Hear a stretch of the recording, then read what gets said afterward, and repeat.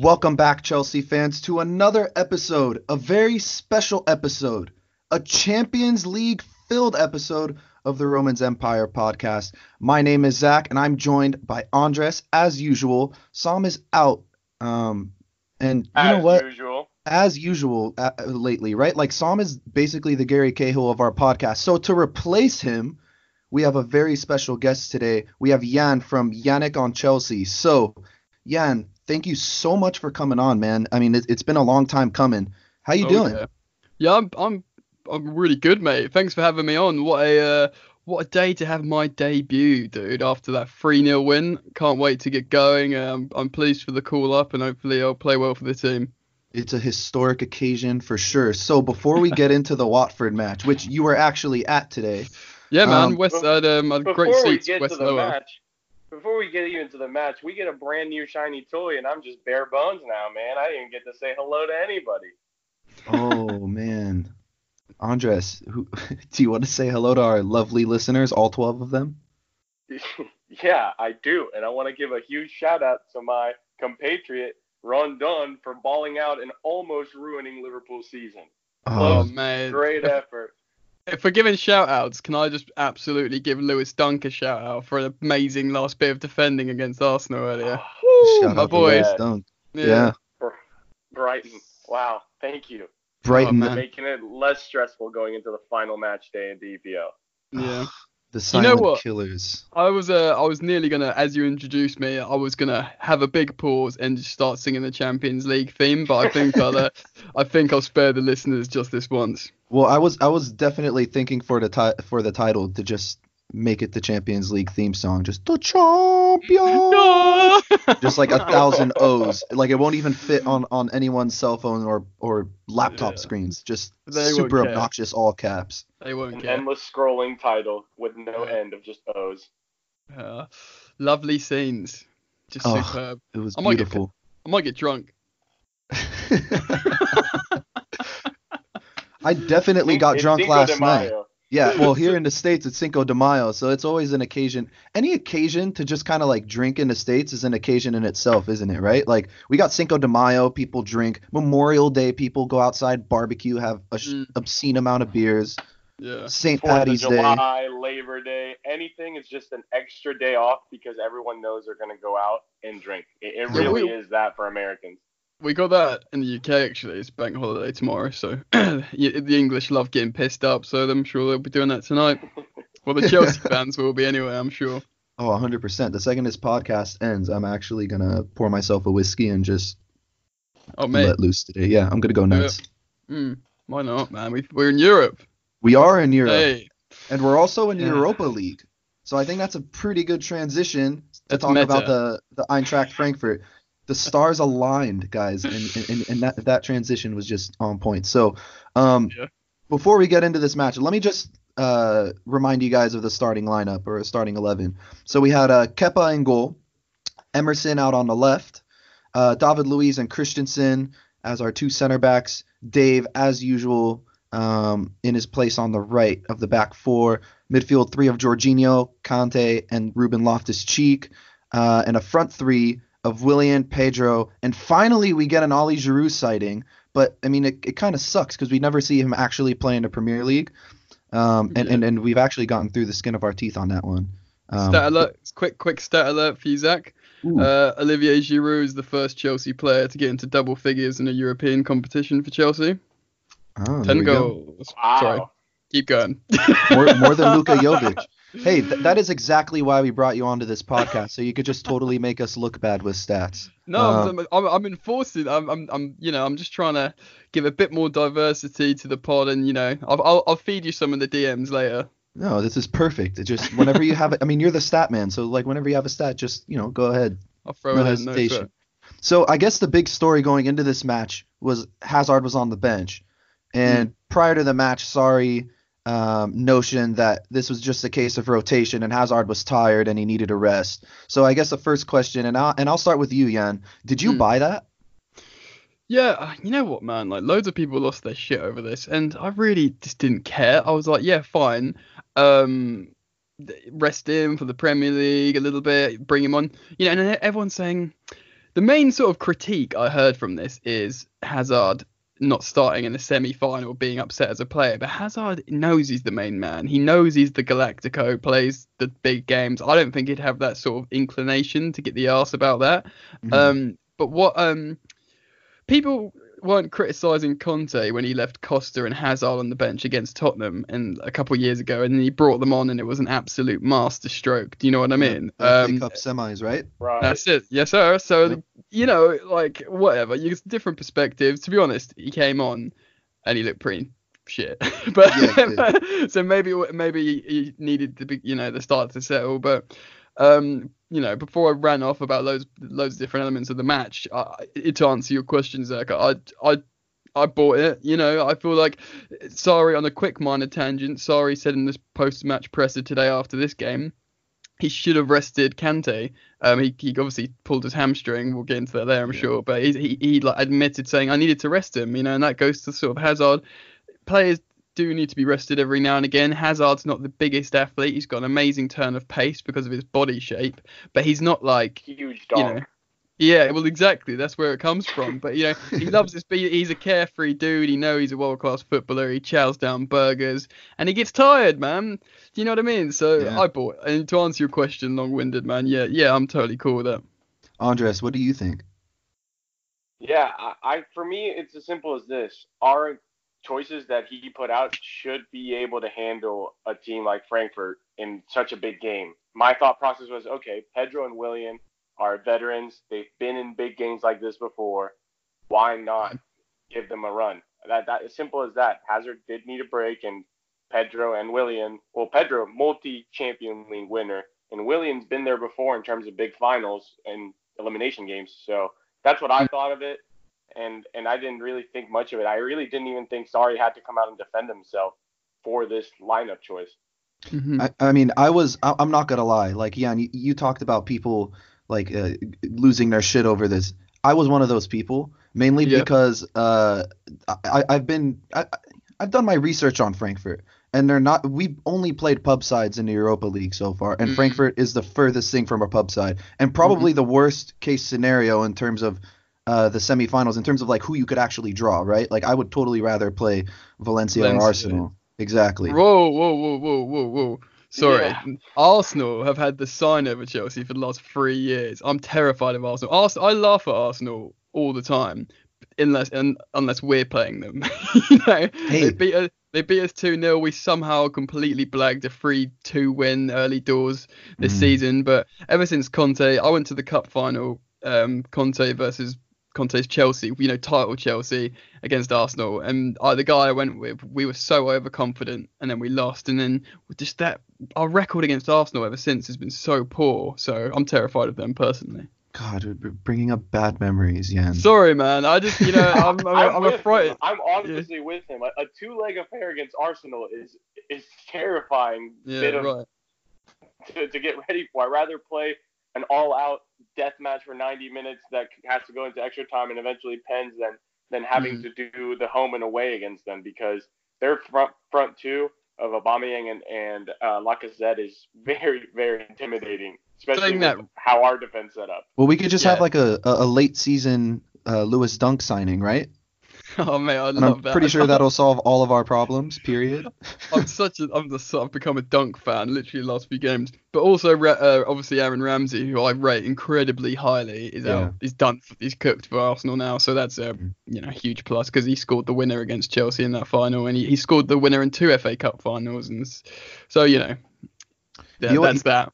He always seems to have the key that could always pick Chelsea's lock, Aaron Ramsey. He's one of those players on Arsenal that I always look at and I'm like, man, I'll have him on my team any day of the week. Yeah, 100%, man. That's what I say as well. I always used to say I'd love Aaron Ramsey, and but I think he wasn't utilised appropriately. Excuse me, for Arsenal. I mean, obviously when he properly played in that number 10 role in certain parts of his Arsenal career, he's really, really effective. But a lot of the time he wasn't utilised properly. But, provided Chelsea don't play with a number 10 anyway now, so I don't know how he'd fit in these last two sort of managers' teams. Probably wouldn't, but yeah, he's a player, man. And fortunately, he's not at Arsenal anymore. Good on him. So, I mean, kind of going back to my point earlier, I did lose my shit over the whole Hazard thing. But then when he actually got subbed into the match, I was like, all right, sorry, I think you're right. You might have proved me wrong this time. He looked absolutely terrible.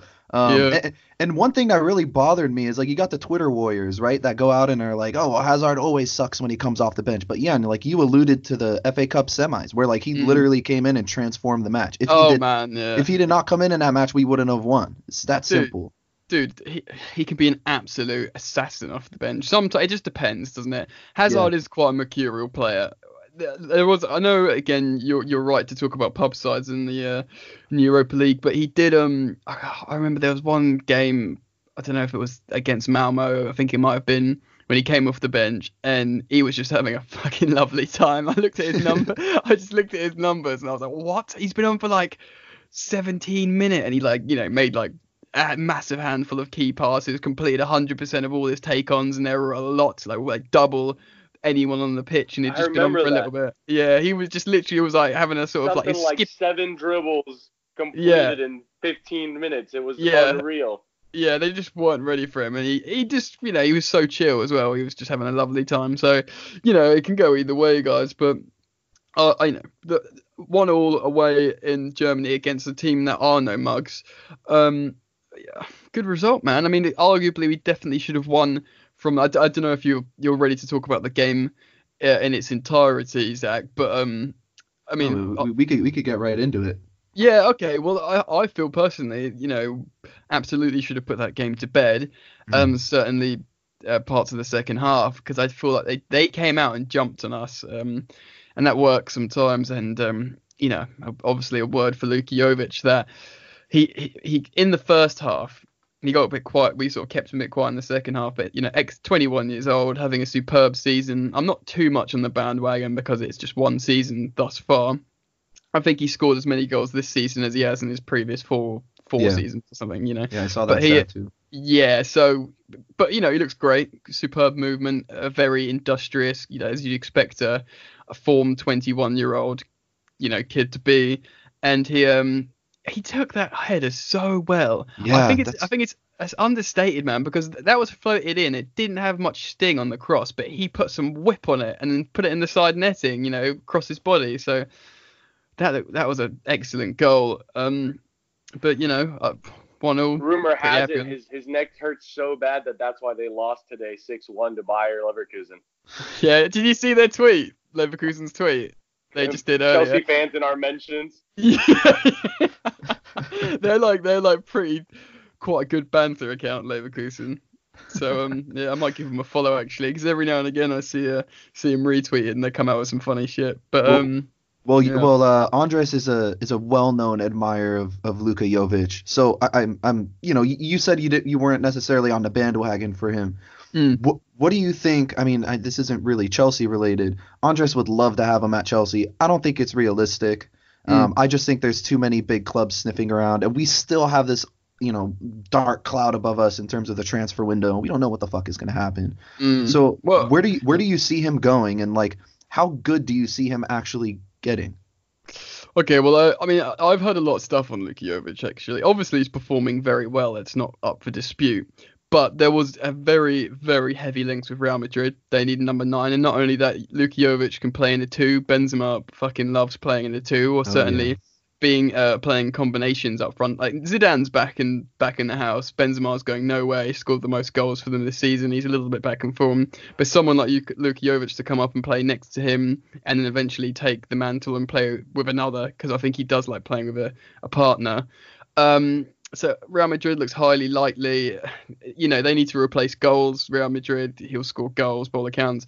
I did hear on a reporter talk about Chelsea being linked with Luka Jovic, and he is what's interesting is he wouldn't be a Chelsea signing. Chelsea wouldn't want to pay the money that would be asked of a top tier Premier League team to buy him when he's just had one good season and he's really young. I mean, we paid 30 million for Batshuayi after he'd been playing all right, pretty good in France. A little bit, he's quite consistent, a bit older, looked a little bit more, developed. But it turns out Batshuayi is not too sharp between the ears in training. That's why no coaches fancy him.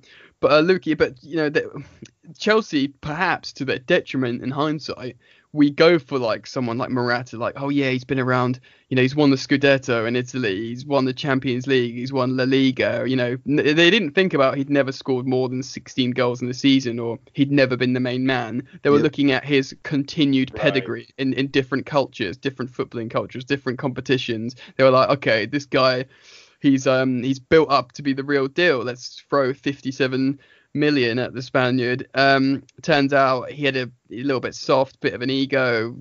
Got when he didn't get his way, he was a bit petulant. And he was a hairdresser also. Well, exactly. Fucking man. A footballer.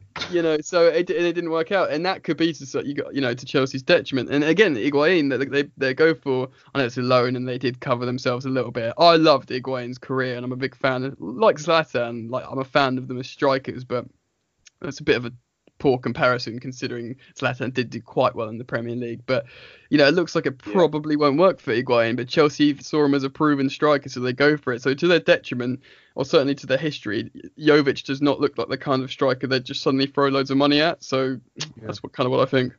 I guess the way I see it is, like you said, we have had this strategy in terms of getting forwards, and all I heard it that I wanted to pinpoint at is the fact that we've gone for these quote unquote proven players that have played for the top team in their league, who have this ego where winning comes easy, and getting a young, hungry, moldable striker who has shown that in being in a mid-table side and fighting against the big boys, he can perform.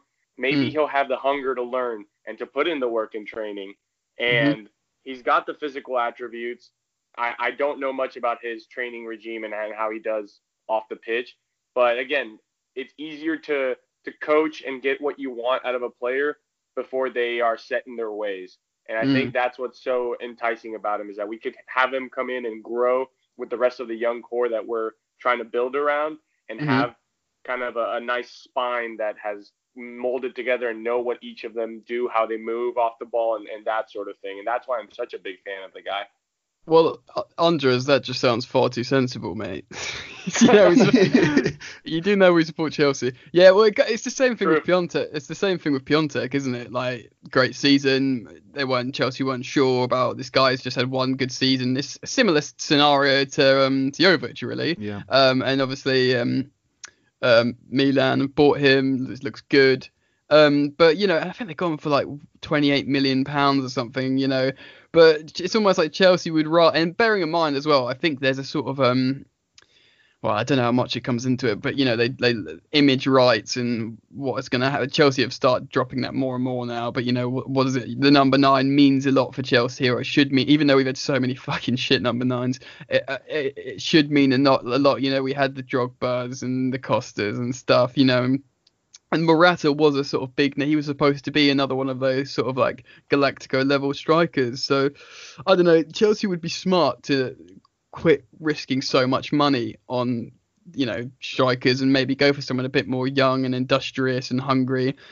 But, do we look closer to home for that? If we're going to take, they might see Luka Jovic as only slightly less risky than giving our boy Abraham a chance. Do you know what I mean? He's the same age. He's got 50. Tammy Abraham's got 50 senior career goals already. And I know it's the championship for like the vast majority of them, but it's a very physical league, arguably just as physical as the Bundesliga. So they'll be looking at stuff like that, man. So I don't. I guess my thing with Tammy would be that our youth, I don't know what it gets. If it was like you said, if it's a player that we signed from Monaco, aka Bakayoko, he gets put right into the team instead of someone like Loftus-Cheek, and I just have that big fear for Tammy,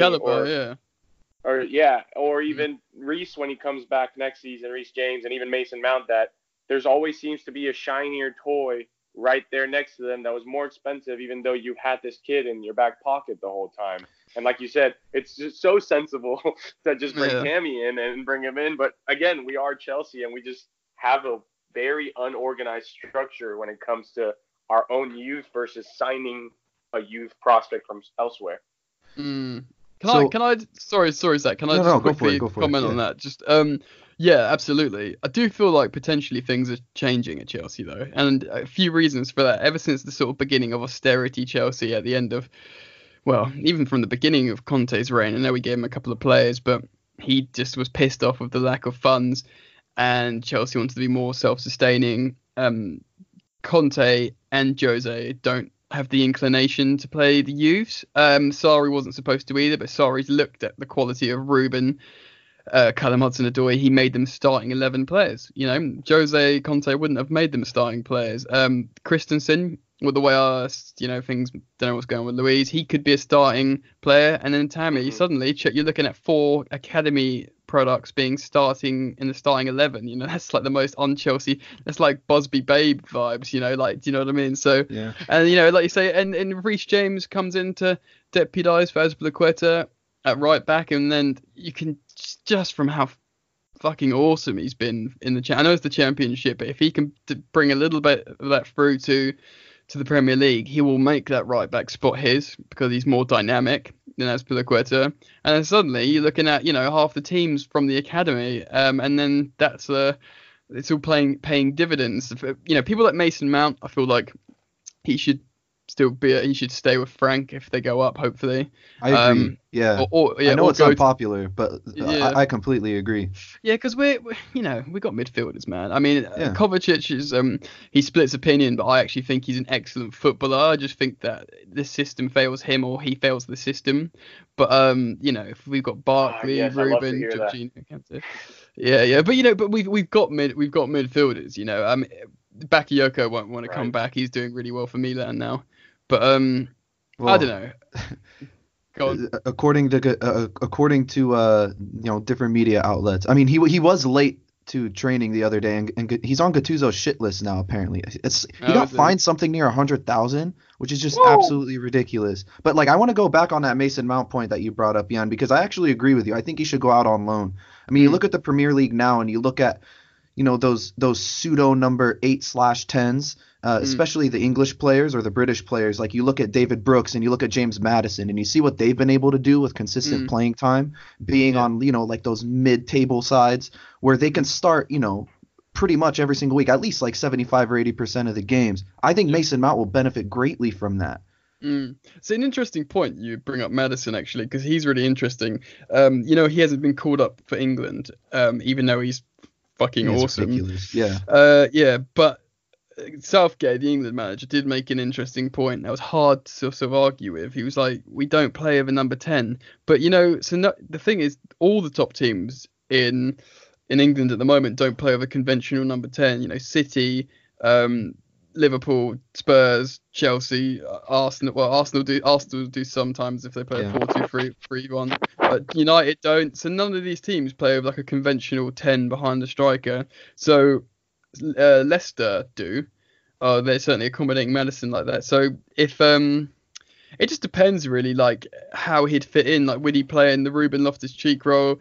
Mason Mount, you look at Ruben at the moment, man. I mean, we can talk about his numbers in a bit, but how he's probably been in how this team's forms changed. I know we had a bit of a shit run recently, but he's been our best player as of late. Dude, he's been the MVP. He's been the change. Obviously, Hazard's the world class player. Give him the ball, I'll do something by myself. But in terms of being like, the Iron Man energizer thing in the middle of the fucking chest to make the actual suit work, he's the dude. Do you know what I mean? He's one that charges. He's like Thanos in the middle of the pitch. Dude, he's Thanos. Yeah. I agree 100%. If you take one player, like bar Hazard and Conte, if you tell me take one player out and your team looks differently, it's got to be Loftus-Cheek after the resurgence he's had after coming back from his back injury, easily. Let's focus on Loftus-Cheek, like more specifically in the Frankfurt match, because and you had an interesting situation where like you tweeted out a bunch of like awesome stats. And and I actually saw that tweet as well. So like, do you want to explain what happened there and like this whole bullshit? Yeah, well, it is bullshit, man. But anyway, I mean, this stuff happens on Twitter. I basically use a few different means of compiling stats, and I'll just present them on Twitter. And Loftus-Cheek, had a really, really good game, as he has had many recently. I'll just run through the stats first, actually. He won 11 duels, which is incredibly impressive, and that was the most. He completed 100% of his... So, yeah, Zach, this is like the sentence I was referring to earlier, and the listener will understand in a minute. Completed 100% of his clearances and made an interception. Completing 100% of your clearance is good, but to add "and made an interception" on that stat is a very niche and odd presentation of a stat, especially by my standards as well. One possession back in all thirds of the pitch, that's a very, good stat. And 1-2 free kicks, again, why is that put on the end of that? It's like a joined stat that, I chose to pick. Played 3 key passes, brackets most, completed an insane 9 dribbles, and the second highest was 3, and he assisted Pedro. So I posted that. Excellent game from Ruben. I often post his stats because he does so well and runs the game.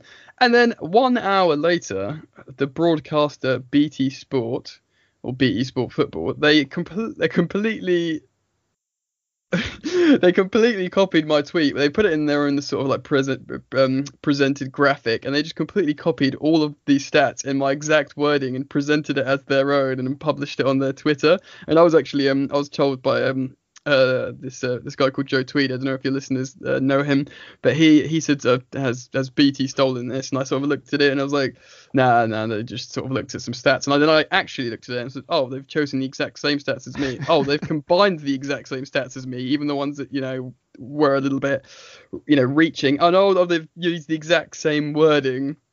So I got pissed off at first, but then I guess if BT Sport, which are a huge broadcaster in the UK, if they're going to me for stats, then if they do it again, I'll say doing something right, and I'll send them the invoice.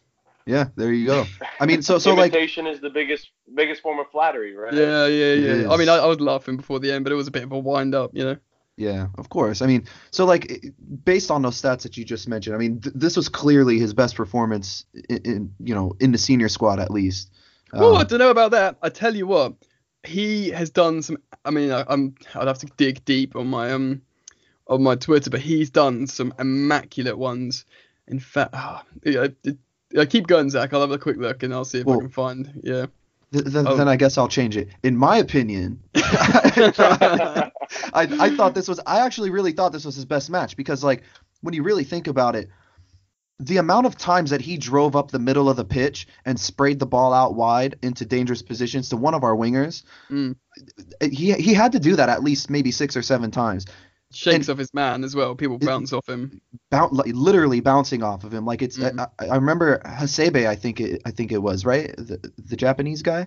And there was one play where him and Ruben just kind of did like a little shoulder barge, and Hasebe went flying, and it was like very similar to like what Lukaku did to Aspi when we played Man United. But I mean, just that sheer dominance, and you can tell, whenever Ruben got the ball, you can sense that anxiety and that anticipation in the Frankfurt crowd, even though I was watching it on some dodgy stream. So overall, I mean, based on what we saw in this match, and I guess we could kind of wrap up the Frankfurt, review, because I do want to get onto the Watford match, but based on what we saw, what positives could we take from it? Because Jan, like you said earlier, we probably should have gotten more from this match. I thought we should have put at least 3 or 4 in, personally. Andres, I'm sure you agree. I mean, we all watched the same match. It doesn't take a genius to see that. I mean, we just absolutely took a shit on them in the second half, but we just had nothing to show for it. So what positives could we take from this one moving forward into our Thursday second leg? That question for me or Andres? You could take it, and then Andres, you could jump on, or? Okay. Yeah, man. So positive because, objectively, it's a good result. It's a semi-final, first leg away, 1-0, the away goal, and it's a draw. So, if you look at it objectively in that sense, it's very good. We weathered an early storm. They did have chances that they didn't put away as well. I can't fucking find these Loftus-Cheek stats. But yeah, they so, we did get, they probably should have done better. But the fact is, apparently Frankfurt, they are kind of quite Conte-esque first season in the sense of they're using the same 11 often, and I think there's a sort of a little bit of burnout now They had an excellent support. It looks like in Frankfurt. It looks, their fans looked amazing. Ridiculous. Yeah. They had excellent support. I'm looking at the stats now. They're a bigger team than us, but they don't really play for set plays in terms of height. And the game was pretty even in terms of player performances, but that's good for us, man, because we're gonna take them back to the bridge and we're buoyant now after a win. And I feel like if you can weather an early storm from them, they burn out maybe a little bit, apart from like maybe a little period at the end of the game if memory serves. But apart from Jovic, Revic will be back, I think, which he's a wind-up merchant. Yeah, for the return leg. But Kevin Trapp as well. I wondered what happened to him. I just didn't think about like, oh, he's not PSG anymore. But handsome goalie, it's a good-looking goalkeeper. So not he kind of disappeared for a while. Yeah, but anyway, so it was funny seeing him. But yeah, man, in terms of looking at it, they play free at the back. They'll probably try and I don't know, they didn't do themselves any favors in terms of, they're obviously not like clued up a Premier League team that knows that they get at Chelsea's weaknesses. They'll come back to the bridge. Hazard will start. I'm pretty happy with that. I'm quite confident, but it's Chelsea. So, Andres, What do you think, mate? Yeah, for me, I thought the biggest thing for being the away team in the first leg is getting that away goal. That is huge because now we have, in the case of, a draw or a high scoring game, the difference it's a huge difference to have that away goal. All the pressure is on them. They now have to come to the bridge where we're significantly better. And like you said, Hazard for sure will start this next match. Our best 11 should start this match. But on their end, they might have a little bit of energy with, like you said, Rebic and potentially even Haller coming back. And now that they lost to Bayer, they need even a better result here in the Europa to kind of keep their Champions League hopes and dreams alive. But in terms of Chelsea, two things. The first one, there was one specific bit of play where Hazard got close to Ruben and he was like, all right, give me the ball. And Ruben just turned and just went on one of his darting runs like, Eden, I got this. Let me take on this challenge this one time. And I just thought that was so big for his confidence and what we kind of are going to have to expect to see next season without Eden Hazard. It just kind of made me feel a little bit at peace that we do still have someone that can just have those darting runs and demand the attention of multiple defenders to open up his teammates. So that made me feel really good. And the other bit is, give me more headband Jorginho. Man, what a match did he have, man. I enjoyed his play, and again, I thought he was very good today as well. So those are just kind of two little moments that I wanted to highlight. Getting the away goal is huge, and hopefully we can kind of replicate Frankfurt's fans because they were outstanding. He's been our most underappreciated player all season long, and I'm glad you brought him up, Andres, because he was so tidy on the ball in that match. And it's not only that's the thing though, people always look at Jorginho's passing stats and go, oh, look, you compare the amount of passes he makes and you look at the assists at his assist numbers and it just doesn't add up. He's shit.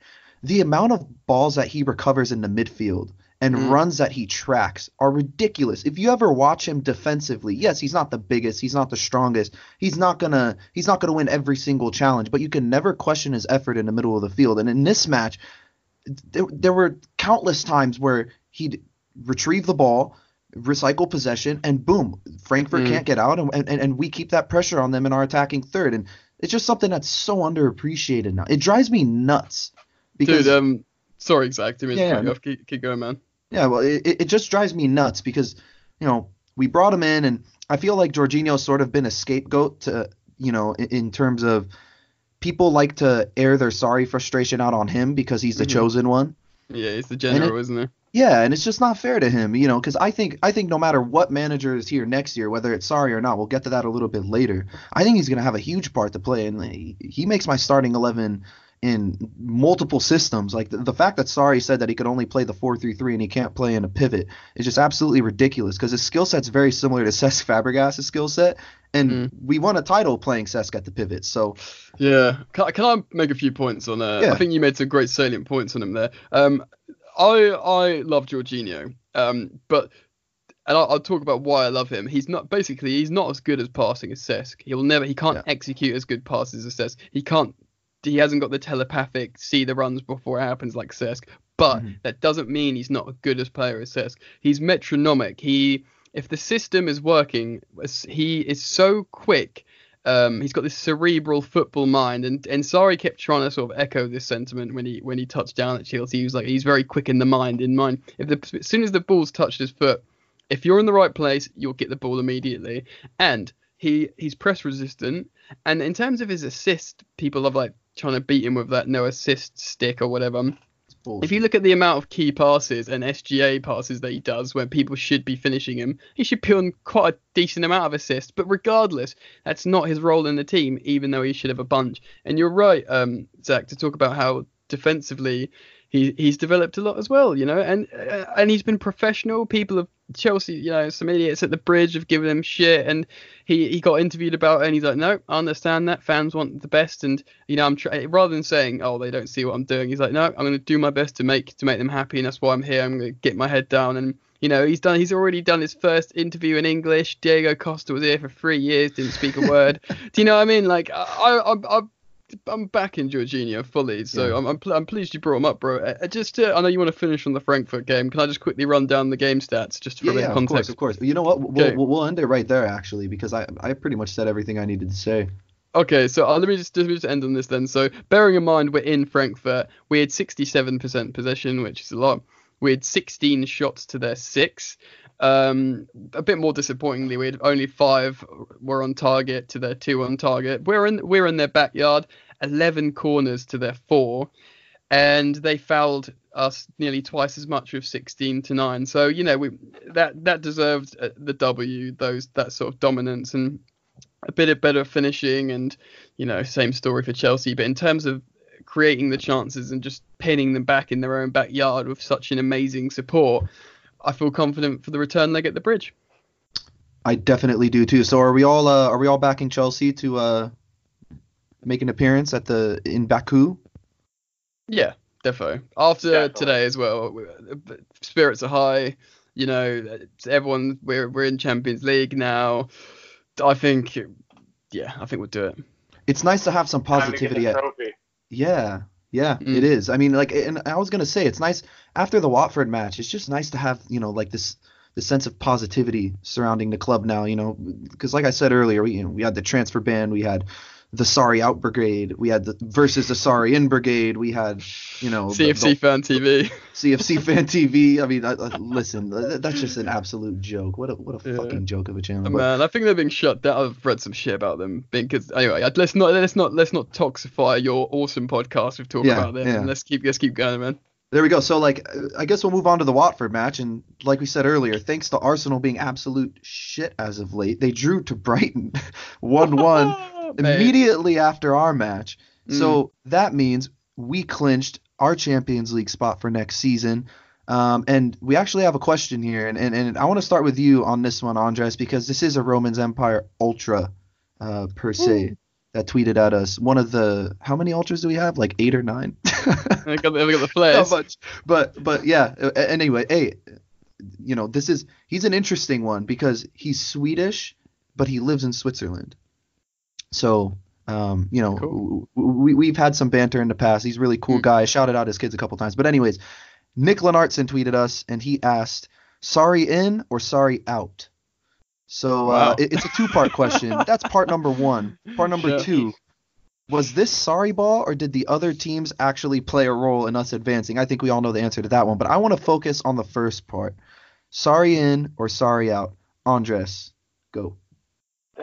That is such a loaded question right now. Let's open up that can of worms, man. I mean, we got a ton of time, and to be completely honest, this match was basically Frankfurt 2.0, right? Like shit first half, awesome second half. Oh my god, yeah, the first half was completely awful. And Yan, we were talking about this earlier. The time difference for us, we had an early morning to catch this, and Zach had a late night yesterday to match it, and you just wake up for these matches sometimes thinking, what did we do? We are doing our part by waking up to watch this. So getting the result was great. Now into Sarri in, Sarri out for next season.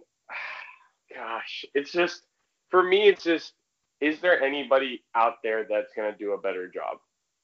Am I completely satisfied with Sarri? No, I'm not. But I don't want to just fire him and bring another person who is not qualified or isn't going to do anything differently, who might have the same issues. So for me, it was, in my head, I was thinking, okay, if we don't, if things are still being weird, we have a transfer ban, can we really trust Sarri with the current group of people that we have? Obviously, Higuain hasn't been scoring as much, so it's just so hard. I wanted in my head. You're showing you're working really, as you go. I'm trying. In my head, I thought, okay, next season we're gonna have a young group of players. We are gonna have Champions League on top of that. Potentially no ability to sign new players. And I thought, okay, maybe this is the chance to have Lampard, Terry, like those kind of guys come in with a young group and just kind of go through growing pains together, because we just don't have any other options. But at least we'll have that Chelsea spirit, that fighting mentality, how we've done it before. These guys went from pre-Abramovich to Abramovich, at least with Terry, so they know how to transition into success. So that was my train of thought as to why I would want them to come at this current time. I know that they don't have the long career as managers yet, but because of this transfer ban coming, I thought it would be the perfect chance for it. Now with Champions League, I'm now like, I don't know, because in Europe, Sarri's tactics seem to work way better than they do in the Prem. So is Sarri going to budge a little bit and kind of, okay, I've seen my work here in the Prem and what I need to improve on, and can he really make our team look better now next season? So it's just such a hard one. I mean, if we keep Sarri or if we go for someone like Lampard, either decision I'm going to back and I won't be upset with. It's just tough for me to answer that question. I mean, before the season started, if I told you top 4 guaranteed and a possible Europa League final, or let's just say Europa League semifinals. We lost on pens to the best team in the country. I was at the League Cup final, and second half we were better than City, man, and that's what I thought. Yeah. That's an achievement in itself of runners up in the League Cup. I don't know, man. I mean, I would have bitten my own arm off if you told me that in the beginning of the season. Hell yeah. No, yeah, I agree. Can I give a little rant just to sort of go off on what Andros said about a few things? So I'm by no means a Sarri cultist, right? I'm a football nerd. I like all that tactics and analysis and stuff, and because of that, I was incredibly excited for Sarri's arrival at Stamford Bridge. Not least because once he did arrive, he started talking about quite profound stuff about, nurturing the inner child and football and play, and it just looked like Hazard was going to explode. And Hazard's had his best season for Chelsea in terms of offensive output. He's made Loftus-Cheek and Callum Hudson-Odoi starters in his 11. Again, stuff that other coaches wouldn't have done. Mm-hmm. But for me, he didn't do himself any favours. I mean, I didn't want him to be a pragmatist. I didn't want a pragmatist at Chelsea, but he didn't do himself any favours. And for a lot of people that turned on him and made a toxic atmosphere, stuff that he's not obligated to do, wear a suit, don't chew fucking fag ends, and I don't understand that. Like he can, even if he's not allowed to vape or he doesn't want to wear pads and stuff, you can get these little like white plastic things that you like suck nicotine air through, that he could have my old man's got one, but that if he needs the ritualistic thing of putting something in his mouth, wear a suit, do that, clap the away fans on away days, little things like that. Mm-hmm. And then all the people that go to these games, and then like maybe a bit of the older generation that give him shit, he could have done himself some favors, but he's done a lot of positive stuff. The thing is, I kind of like Andres, like looking at how his approach work in the Premier League. Does it threaten for a title? Can we even pretend to expect that? Will he be better in Europe? It does look like his football does work better in Europe, and you know what? When his football works, rarely it's very, very good. And one thing he has done for us is we can play out of the back as good as anyone in Europe now, and I really mean that. We're genuinely that good at playing football out of the back. Excuse me. In Lampard and Jody Morris, actually, I think it can't be understated how good and important Jody Morris is as a coach. For me, Lampard is the ace in the sleeve for Chelsea. We do look like we're bringing through more youth, and slowly, the Reece James, the Loftus-Cheek, maybe Abraham, Hudson-Odoi, I think looks like he's going to stay. All these people, they won youth cups together. They've won like World Cups and stuff. They do have that fighting camaraderie. I feel like that is coming back, but and Lampard is very much the sort of leader of that sentiment. But for me, Lampard is the ace up the sleeve that you cannot pull up until you're ready. Now, I was at the Derby Chelsea game at the Bridge, and that was surreal watching the whole of the Bridge chant his name, and how, because he never really said goodbye to Chelsea when he left. He kind of he said it himself. He came through the back door, he left through the back door, but today he walked through the front. Quite profound words from a very intelligent man. And he was so well received, and for us to just throw in him not ready, say next season with Morris, and let him play the kids and it not go well and watch him struggle and eventually fizzle out would be heartbreaking. He's still really young, he needs to develop elsewhere. For Lampard to be given the best chance at Chelsea, we need to have stability. We need to know what's going on with the owner, we need to know what's going on with the band, we need a footballing director, maybe if Cech does come in like the rumours, we need him to work at the club for a year or two, and everything needs to settle, him develop elsewhere for a couple of years, then come in. To throw him in now into a shit show, I think would be just dumb.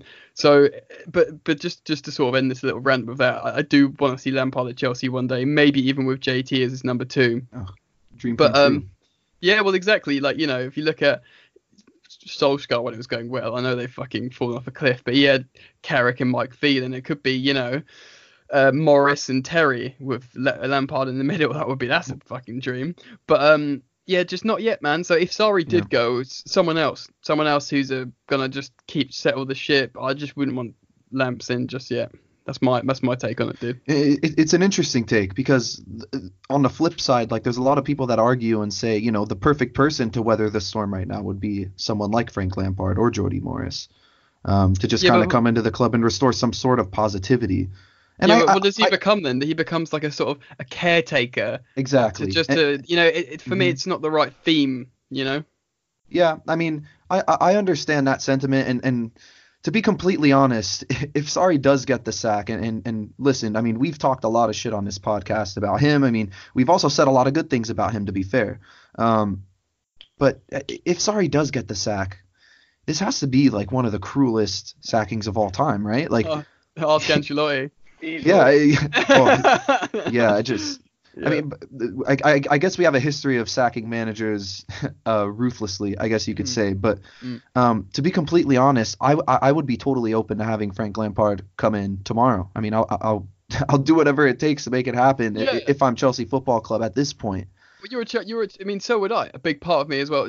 Don't get me wrong. He's like the prodigal son, our top scorer. He's intelligent, he's sharp, he's well presented, he's very measured in how he speaks to people, he's got the respect of world football. He's our boy. That's why I'm just terrified. If we sack Lampard, or Lampard has to walk out, and that's it, that's done, we don't have another Frank Lampard. Do you know what I mean? We just offer here's a burning pile of shit, please just settle the storm, and make the fans feel a bit better while we sink. No, I wouldn't say let him stay. Say, I know, let's be fanciful falling. Say he stays at Derby or goes up or finishes in the top 10 with Derby and developing players, and he does a few masterclasses, a few scouts of big teams, and then Chelsea settled as a club. We've got a good generation of players coming through systemically in terms of footballers and officiating, people within the club as all settled. Then bring him in. For me, it's just a little bit don't break glass for emergency Lampard. Bring him in settled and ready Lampard. That's my take on it. Yeah, I mean, that would be a perfect scenario. I think, like you said, if we had a board that we all trusted, and like you said, on top of that, the ownership of it all, if we had a solid board that has shown us we have a plan, here is our plan. Yes, we're bringing Lampard. He's a young manager, but we're bringing him and we're giving him 5 years to get his optimal Chelsea going, and from there we will go extend him and so on. If he's given the time, money, and investment that someone like Klopp has been given, and Chelsea really mean it, he won't though. He won't. He won't. Right. That's exactly the thing. Yeah. He won't. He'll be what you guys have just said. He'll he'll be a steady the ship, lift the spirits, Chelsea fans, good for the Chelsea brand. But that's not enough. I think he's capable of being a top tier manager, and we need to give him the resources to be so. Is he even going to be willing to take up a position like that at this point in time? Like I think the one thing we're all Well, he said that he not was mentioning asked here, he's a serial winner. Like the guy wants to win, so he's not going to come in and Exactly. I guess aim to just restore the positivity and then just kind of dust off his hands afterwards and go, okay, that was a positive season. No, like this guy's going to want to come in and he's going to want to build a title challenging team, right? Like an absolute top class team. So we can't deviate, from that perspective as well. And I think that's important. And Jan, like as you were going on your little rant, like I thought about it, and like yes, I would still take him tomorrow at Chelsea, but I do understand what you're saying in terms of he needs to come in under the right conditions. We can't screw this one up, basically. Well, exactly, yeah, but we're built with the inclination to screw it up at the moment. Yeah, that's the issue. Exactly. So exactly. Lampard's not going away, Zach. He's not going away. He and Terry will always want to come to Chelsea, no matter what, every time. It's not like take him this season or you won't get him. He is not going anywhere. Sarri's got his players. It looks like he's been through some teething issues. He's tasted the Premier League difficulty. He's tasted the media. He's tasted the shit. We found a little bit of form recently. We've shown we can play. The players all like playing for Sarri, despite what people might say or fans might not like him. They want to play with the ball, footballers. They do want to play with the football. They don't want to suffer or sit back and being pragmatic. And he's adamant football can be played in this way. And Man City are a testament to that working in the Premier League, and not only just working, being what it takes to be the very, very best and so far ahead of everyone else. Chelsea are obviously very far off that, and I also will concede that Pep Guardiola is pragmatic in the sense of tactical flexibility, but they'll still play with the football, and they'll still do vertical passes, pull people out of position. This is the football Sarri wants to play, and did execute at Napoli, and it looks like what he was doing at Napoli, if he had a bigger squad and better players, that 91-point season he had could become even better. I mean, they even want him back. Oh God, yeah, and and that's these fucking Chelsea fans like, oh yeah, we'll swap Ancelotti back. Yeah, no, look what's happened to Ancelotti his last his last two clubs, he's been doing really poor, and they're gagging for Sarri, these guys, and so just to touch on Napoli too. Last season they broke 89 points total. 90, yeah, there were 91 points. Yeah, they are 20 points from that tally without Sarri. It's the exact same squad basically, minus Jorginho, and it's Ancelotti now. And they're 20 points back. So to give you gotta give respect to Sarri, because obviously he was part of their success. They can't say, oh, all their players did all the work, which has been part of what people are saying. Yeah, 20 points. So. Yeah. So can I just sort of, again, sorry, we've been on like a big thing, but to bring it back to what I originally said about Sarri. Sarri has got a bit of a fairy tale story, like quite a humbling, endearing story of how he got into. He had a proper job. He's not like Guardiola. Guardiola was like born in a test tube at Barcelona, with like the total football Cruyffian, like doesn't know anything else. Do you know what I mean? Sarri had a proper job. He's older. He's tasted life. He's no mug. He knows the bullshit in life. He's been around the block. He's got so much life experience. There's something like that is endearing about that. But despite all of that, he played some of the most beautiful football in the world that attracted the world, that made the world coin a term for it, Sarri ball, Sarrismo, that went in the Italian dictionary, something that he does not give a shit about and he himself thinks is ridiculous. This is something the world responded to. Again, this sounds like I'm massively pro Sarri could get sacked tomorrow and I would feel as equally confident as if we kept him. I'd say I'm on the fence. I think maybe we should keep him because he's got his players. There might be a ban the players like playing for him, and it looks like it could be okay. And a full preseason as well. Especially for guys like Loftus-Cheek, who are, out at the World Cup, Hazard, Kanté, Rudiger. Exactly. Yeah. On Kanté, I'm sorry, excuse me, Hazard. I've said this on I think my podcast I was talking about. I was listening to Pat Nevin. Pat Nevin seems to think Hazard's staying at Chelsea. There's no Which chance, I thought, is there? well, it sounds like there's absolutely no chance, and I'm in that camp. But it's Pat Nevin. he said like he spoke to someone at the club, and it was like a little thing apparently, someone close to the know-how. He said, we have to deal with our Hazard, and they just gave him a look, and then he said, "You think?" And then he was like, "What?"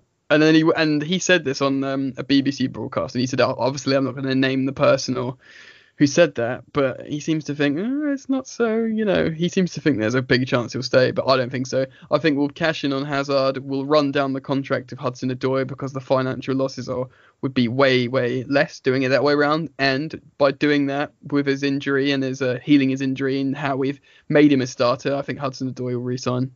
Yeah.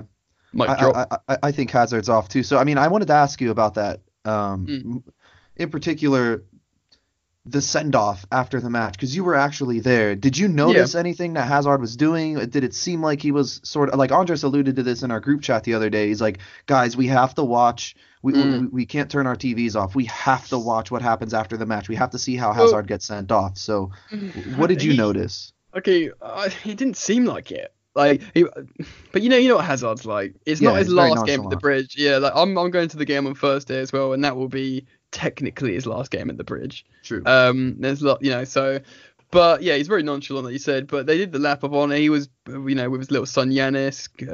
Great was name. He nutmegging him? No, yeah. It's one of my favorite videos. He was making him. He was trying to make him. I watched the video on Chelsea. Trying to make him kick the ball at Willian. But he just.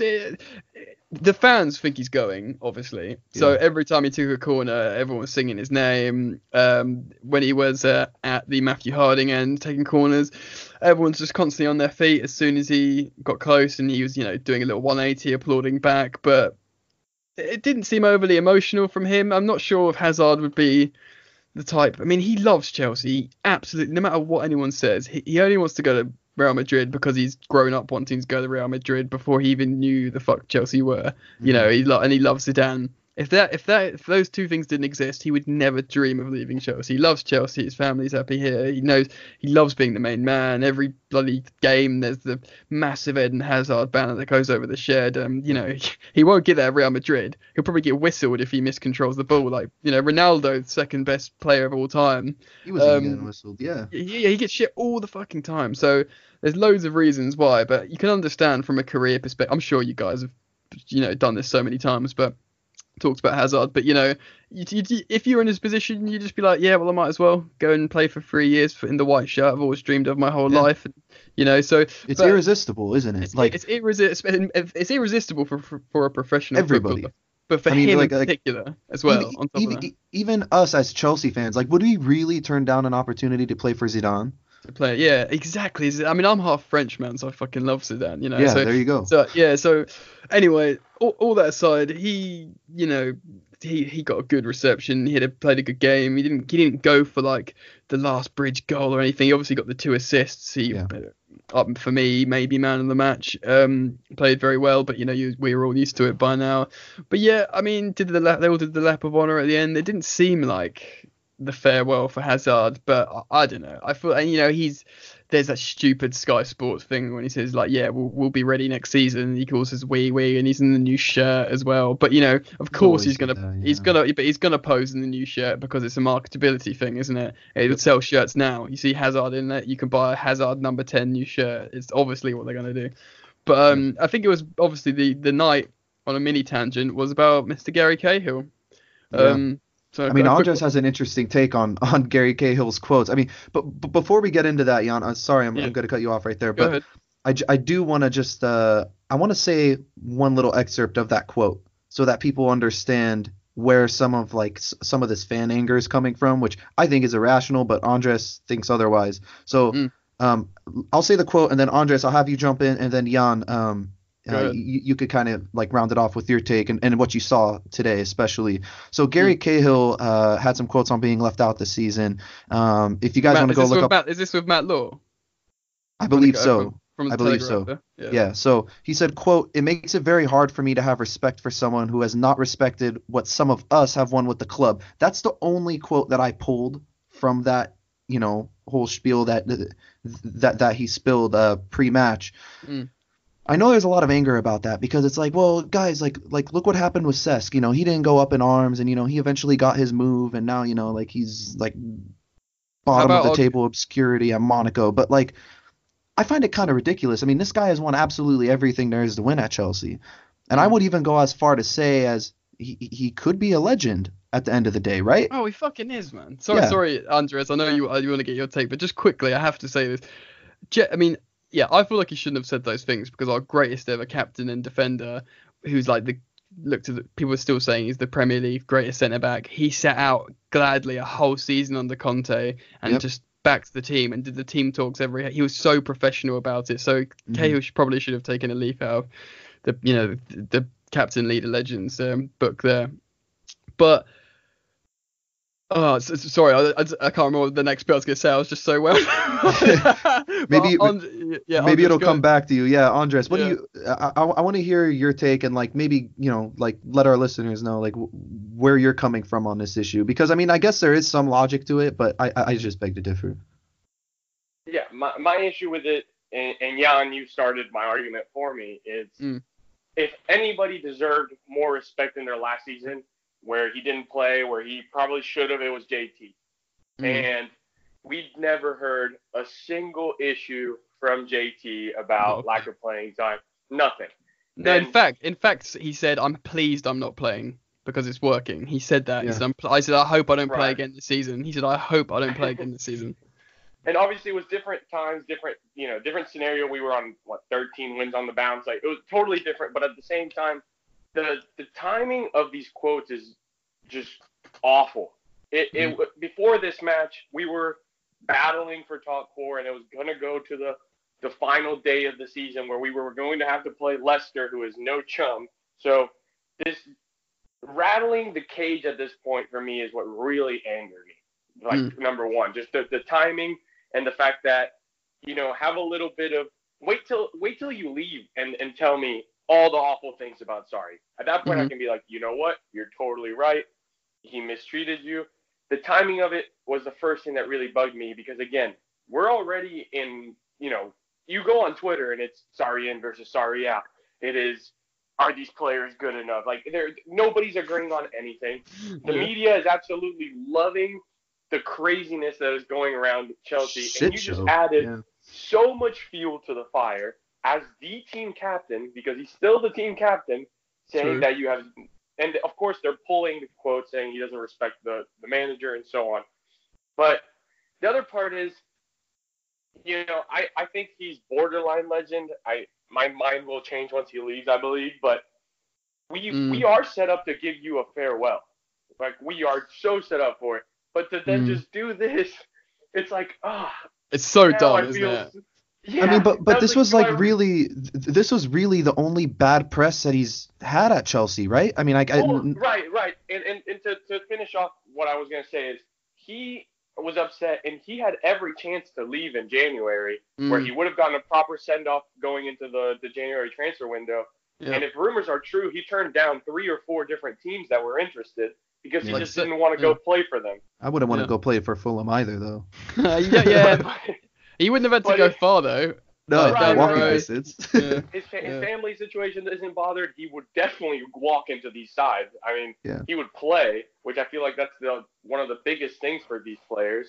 But, yeah, it was one of those things where Danny Drinkwater, and I know I'm using Danny Drinkwater as an example, but I'm sure he got the exact same sort of conversation from Sarri where he was like, I just don't see the match.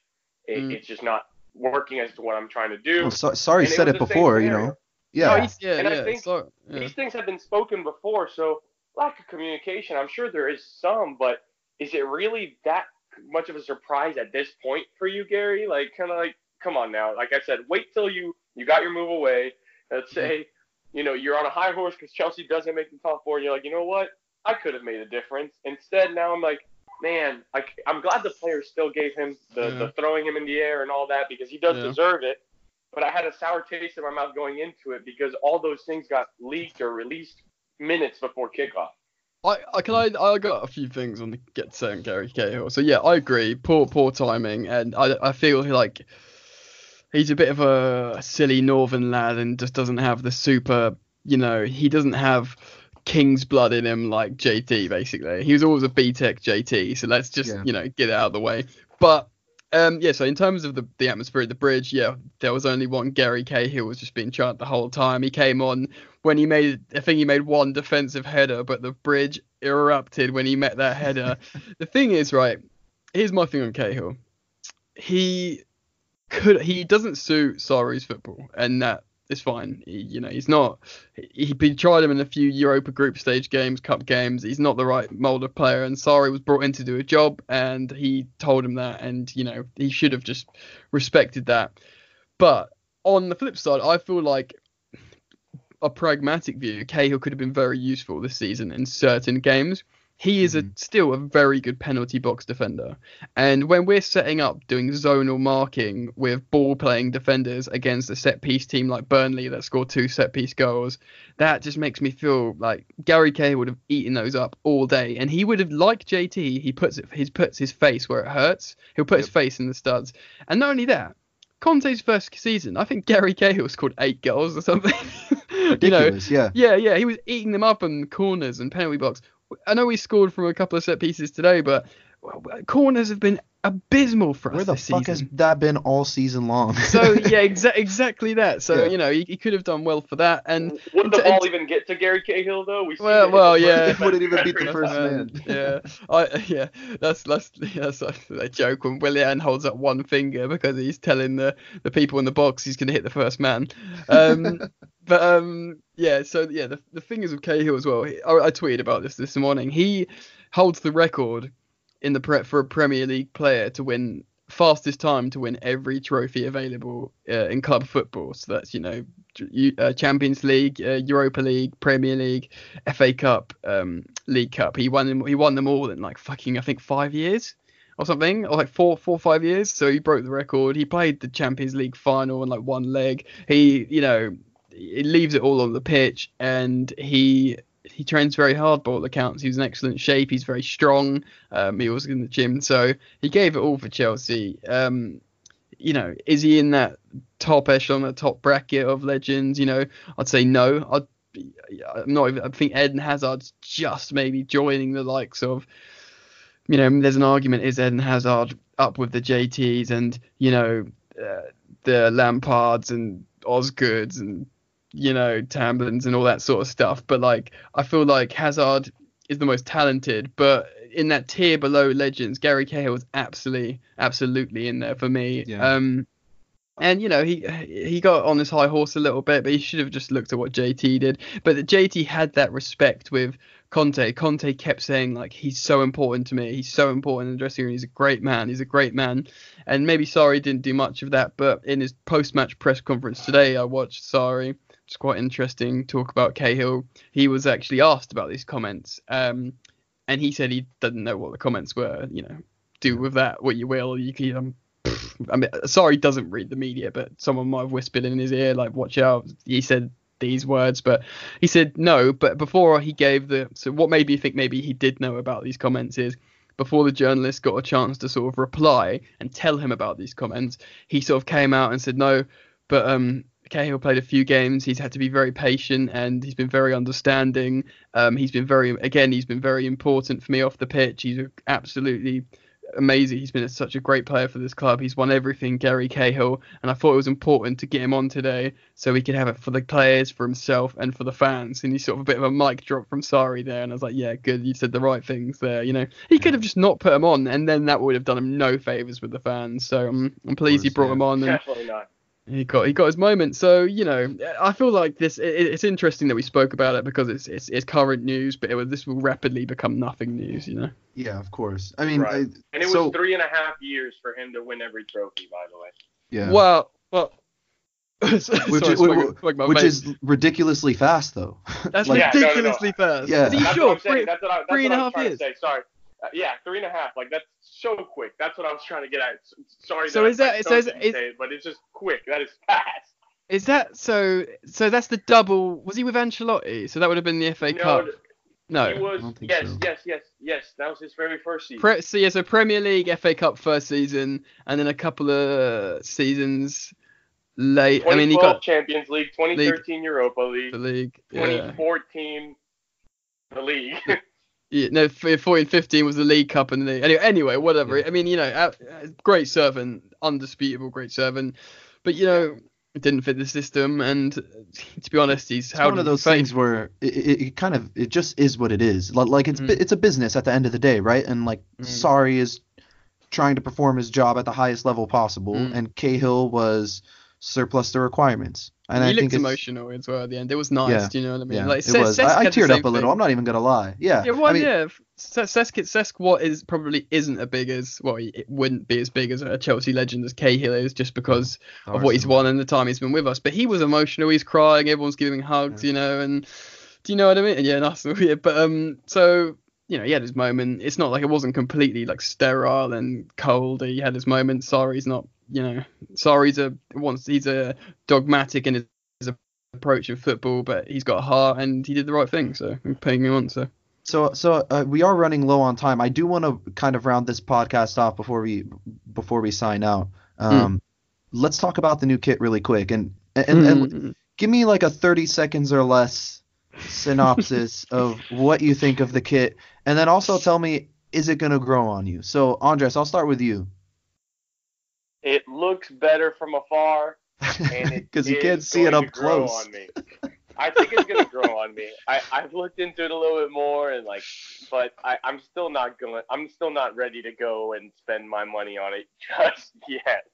I think it'll grow on me though, because again, I think from how we see it, from afar, it looks okay. It looks like Chelsea blue on the TV, which was my biggest fear. So at least they got that right.